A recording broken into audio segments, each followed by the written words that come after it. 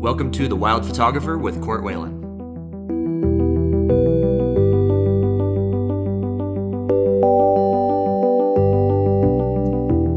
Hey friends, this is one that I've been looking forward to for a long while now.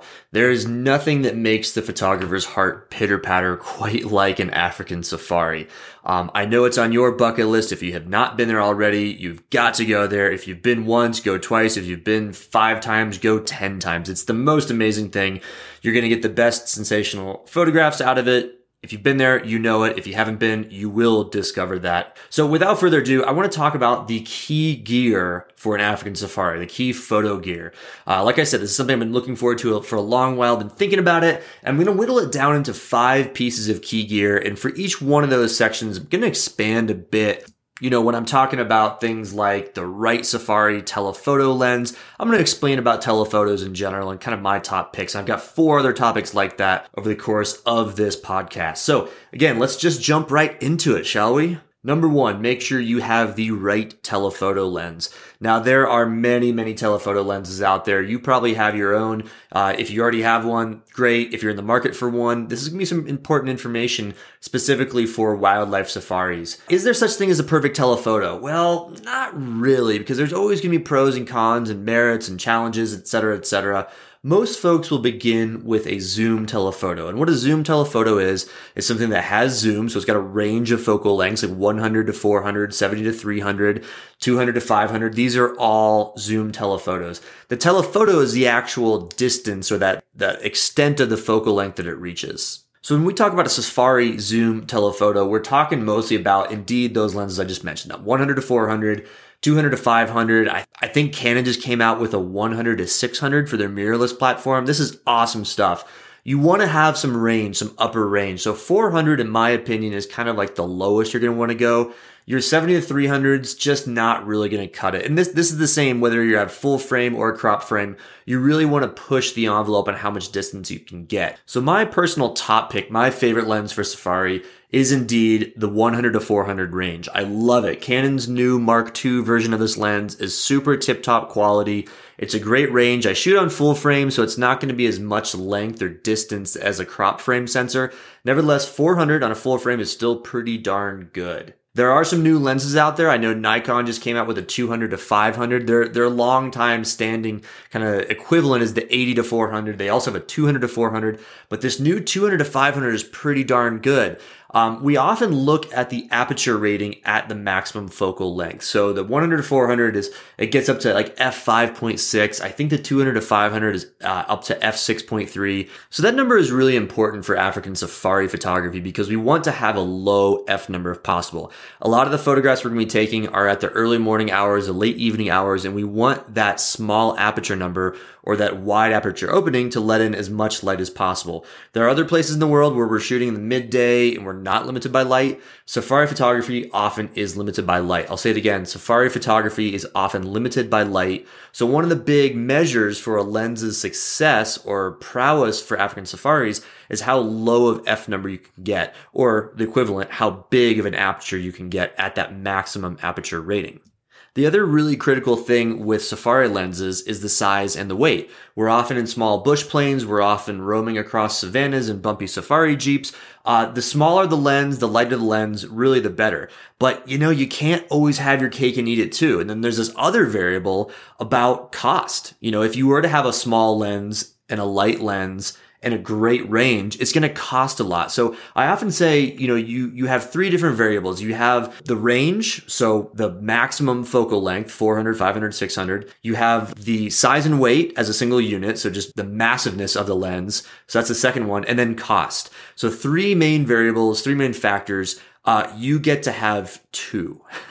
And what I mean by that is if you are sensitive to cost, you might not be able to get the maximum range, or you might not be able to get the best size and weight. If you are sensitive to size and weight, you might have to pay a little bit more or not get as much range. If the cost doesn't matter, then you kind of get to have all the things, but you might have to pay $8,000, $10,000 just for the lens. And still, at the end of the day, you probably would be hard pressed to find one of these super bazooka telephotos that is still small and lightweight. Now, we're going to see some more coming out in the future here with these mirrorless lenses and mirrorless systems, but nevertheless, there's three factors. You've got the telephoto capacity, how far it's going to reach. You've got the general size of the lens, and you have the cost. We are conscious about all three. So if I wasn't conscious about two of those three, the size and the weight plus the cost, really my ideal Safari lens would be the Prime Lens series. This means the lenses that do not have zoom capabilities, but they're big, they're beefy, they're sturdy, they're incredible crisp clarity in terms of the optical components. The 400 millimeter f2.8 is about as good as you can get. 400, it's got great range. It's so sharp and so clear that you can absolutely crop further on the computer. F2.8 makes this amazing blur in the background. You can shoot in low light. It's just an extraordinary lens. The issue is that for most pro level systems, this is going to cost you about $11,000 and it's going to weigh about 10 pounds. For African safaris where you're limited to, let's say, 44 pounds from camp to camp on these small flights and these small Jeeps, that's a big chunk of your weight. So when you look at having, less than 50 pounds for everything and 10 of it, including jackets and underwear and toiletries, 10 of it being just one lens of your already heavy camera gear, it's kind of a big deal. So yeah, you want to hear about the ideal. That's it. Throw in a 2x tele extender and you're going to get every single photo you could ever imagine. But again, costly both in size as well as for the pocketbook.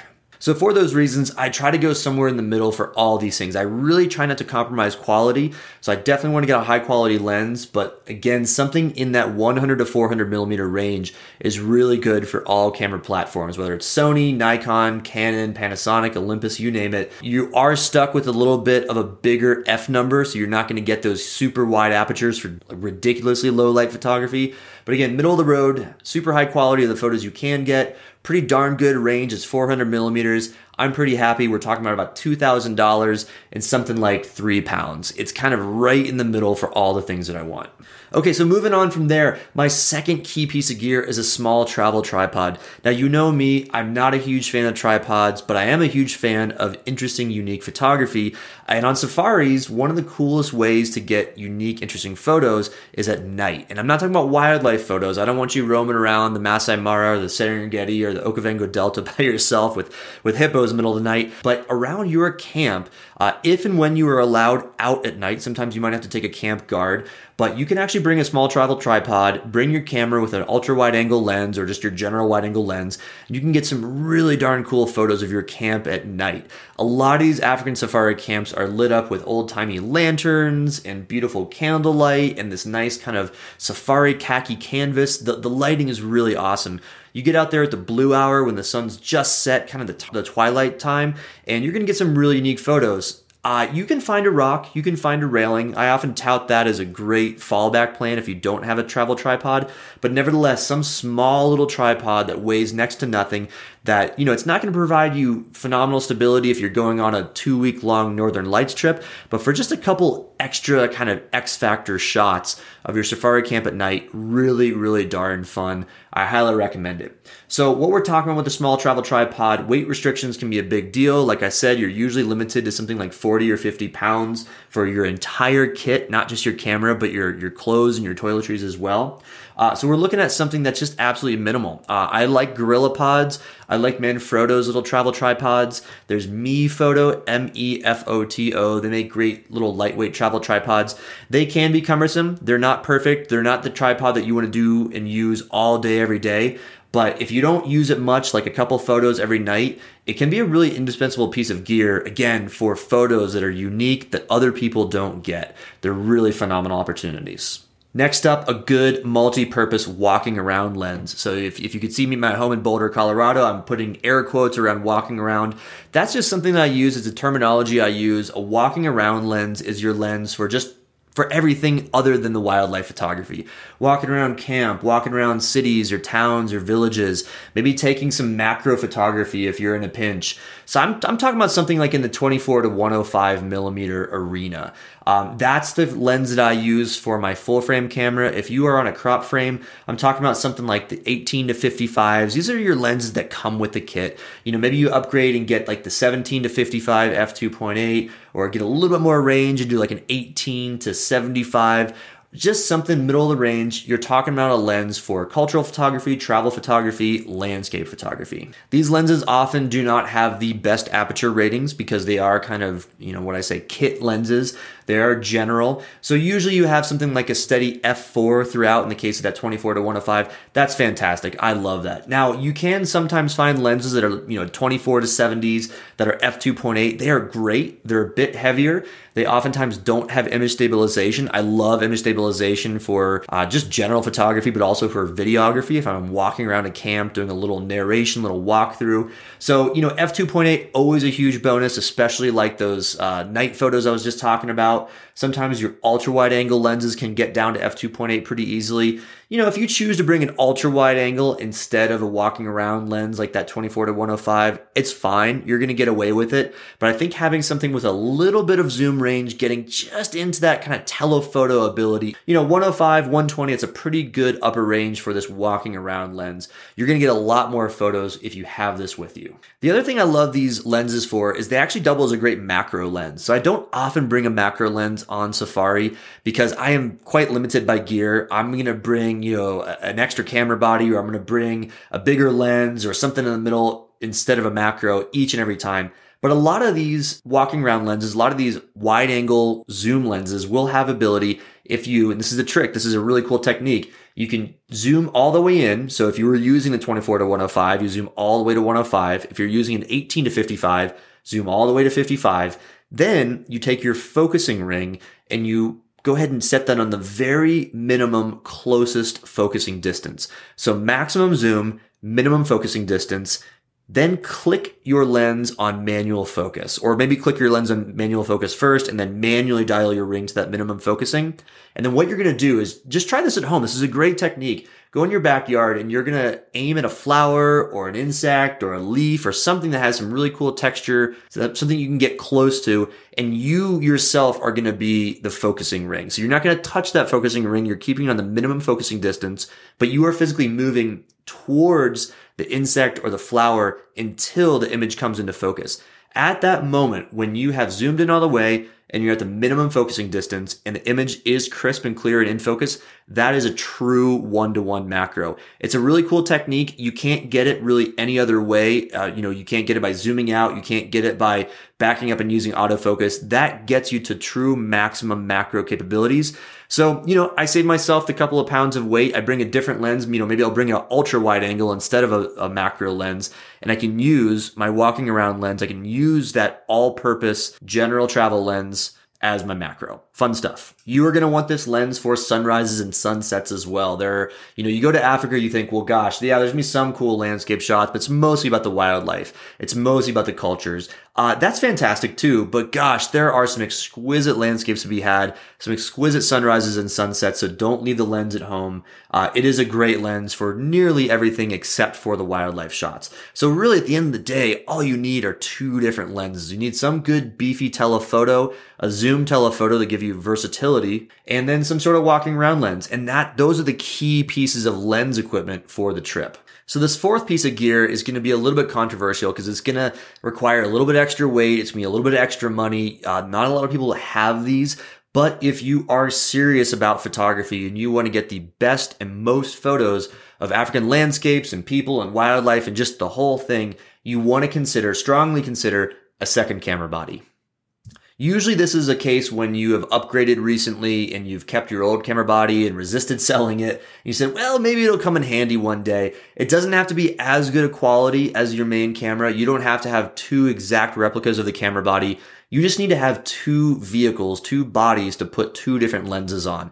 I can tell you, that's a great thing about point and shoot cameras nowadays, is that if you need it, you can zoom in for a wildlife shot 1 second and zoom out within a matter of seconds to a landscape shot or a people shot or some sort of really cool travel shot within seconds. For we that have DSLRs and mirrorless cameras and those with interchangeable lenses, it takes us time.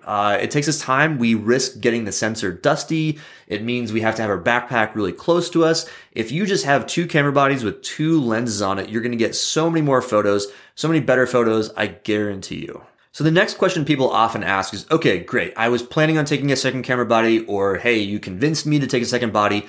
Which lens do I put on which camera? Almost always one of the two camera bodies is the quote unquote better one, the newer one, the more advanced one. Sometimes you have an older crop frame sensor camera and a newer full frame. What do you do there? Well, it's pretty darn subjective, but I will say you're gonna be using your good camera most of the time. So think about the lens that you're gonna take 60, 70, 75% of your shots with and put that lens on the good camera, irrespective of the focal length. Now, usually for me, that means I'm going to put my 100 to 400, my telephoto zoom, my wildlife lens on the really good camera because those are the shots I'm going to be taking most often. And I'm going to have the wide angle on the lesser camera body or the older camera body. The other reason this is a good idea, not just because the wildlife is my main focus. I mean, I love landscapes of Africa, but the wildlife is really what I'm after.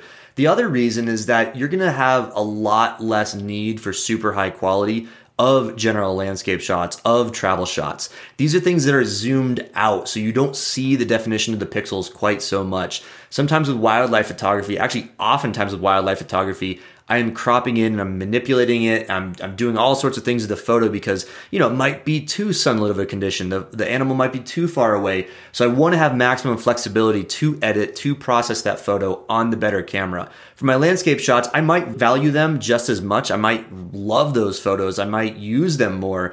But generally landscape and travel photos, they do okay, or they do better with a lesser camera than the other way around. If you had your wide angle on your full frame camera, that's great. But landscape shots, wide angle shots, they are more forgiving of quality. So you don't necessarily need to use your big bad firepower of the best camera you have with you for the shots that generally have more forgiveness to them. Now, one of the other considerations you may want to make is if you truly do have a crop frame sensor versus a full frame sensor, or rather I should say a crop frame and a full frame sensor as your two camera bodies. So crop frame sensors have a bit of a multiplier effect. They actually make telephoto lenses even longer, usually by 1.4, 1.6, or 2 times the focal length. So this can actually be a technique if you do have wildlife that's quite far away and you do have your crop frame sensor and your full frame sensor. This is the one case where I'd say, yeah, maybe it's worth putting your wide angle, your quote unquote landscape lens on the full frame, on your better camera, and use your big beefy telephoto lens on the lesser camera. Now, the lesser camera has that multiplier effect. Stay with me here. That multiplier effect, so you actually can get further into the shot. It's not going to necessarily be as good of quality as the full frame, but you're going to get way farther into the shot, and you might be able to get a photo you couldn't otherwise get if you didn't have that crop frame multiplier with your telephoto lens. Again, that's the only case I'd really give for putting the big beefy telephoto on the lesser camera, but there is that exception, so I wanted to bring it out there. Okay, the last and smallest piece of gear. You're going to love this one because this is very inexpensive. I am almost positive you have one of these at home. I recommend bringing a bandana or a small sweatshirt. This is not because of the dust like you might be thinking, not because of the cooler mornings. That is the case, but they're actually for your camera. And what I often do, you will see that there are zillions of image stabilizers out there when you go up searching online. Just check it out. Image stabilizers for African safaris photography. Just Google it. You're going to see all this sort of fancy stuff, expensive stuff that mounts onto rear view mirrors and door panels and bars, roll bars of the Land Rover. There's a lot of stuff. That's clunky. You know me, I am minimalist. I want to be versatile. I want to be flexible. When that lion is walking in a horseshoe shape around our car, I don't want to have to disengage this fancy doohickey tripod thing from the left to the right, lose time, make noise, potentially scare the animal off, and maybe just not even get the shot. I'm going to resist all those fancy stabilizers, and I'm going to do this one thing. I'm going to take a bandana or even a sweatshirt. I'm going to tie it just in a very basic overhand knot on the front part of my lens. What this is going to do is going to provide a nice soft padding. So if I do need to have a bit of stabilization, if I do need to use that bar in front of me or the headrest in front of me or the railing on the side of the vehicle just to stabilize my lens that much more, just to kind of help it if the animal's far away, just to rest it while I'm taking a breather myself, that padding from just a basic bandana folded over on itself a few times, wrapped in an overhand knot on the very tip of your lens. Obviously, make sure it's not covering any part of the lens and getting into the frame, but just a little bit there, just have that extra padding so it's easy to rest it on a railing or the headrest in front of you for the shot. That's all the stabilization I really ever use and ever need. And there you have it, folks. We've got 5 key pieces of gear for your next African safari. Make sure you have the right telephoto lens, bring a small travel tripod, make sure you have a good walking around lens, consider a second camera body, heavily consider a second camera body, even if it's just an iPhone, bring a bandana or a sweatshirt for the sole purpose of wrapping it around your lens for a bit of balance and a bit of stabilization when you're out there in the field. Folks, it's been a fun one. I can't wait till my next African safari, heading out there ASAP, I promise you that. Stay tuned for next time. If you have any other pieces of gear yourself that you'd like to recommend, I'd love to do a shout out in future episodes. Go find me on Instagram at wildphotographer.podcast. Send me a message, leave a comment. I'd love to see it. Love to hear your thoughts again on Instagram at wildphotographer.podcast. We'll see you there and we'll see you next time. Cheers, folks.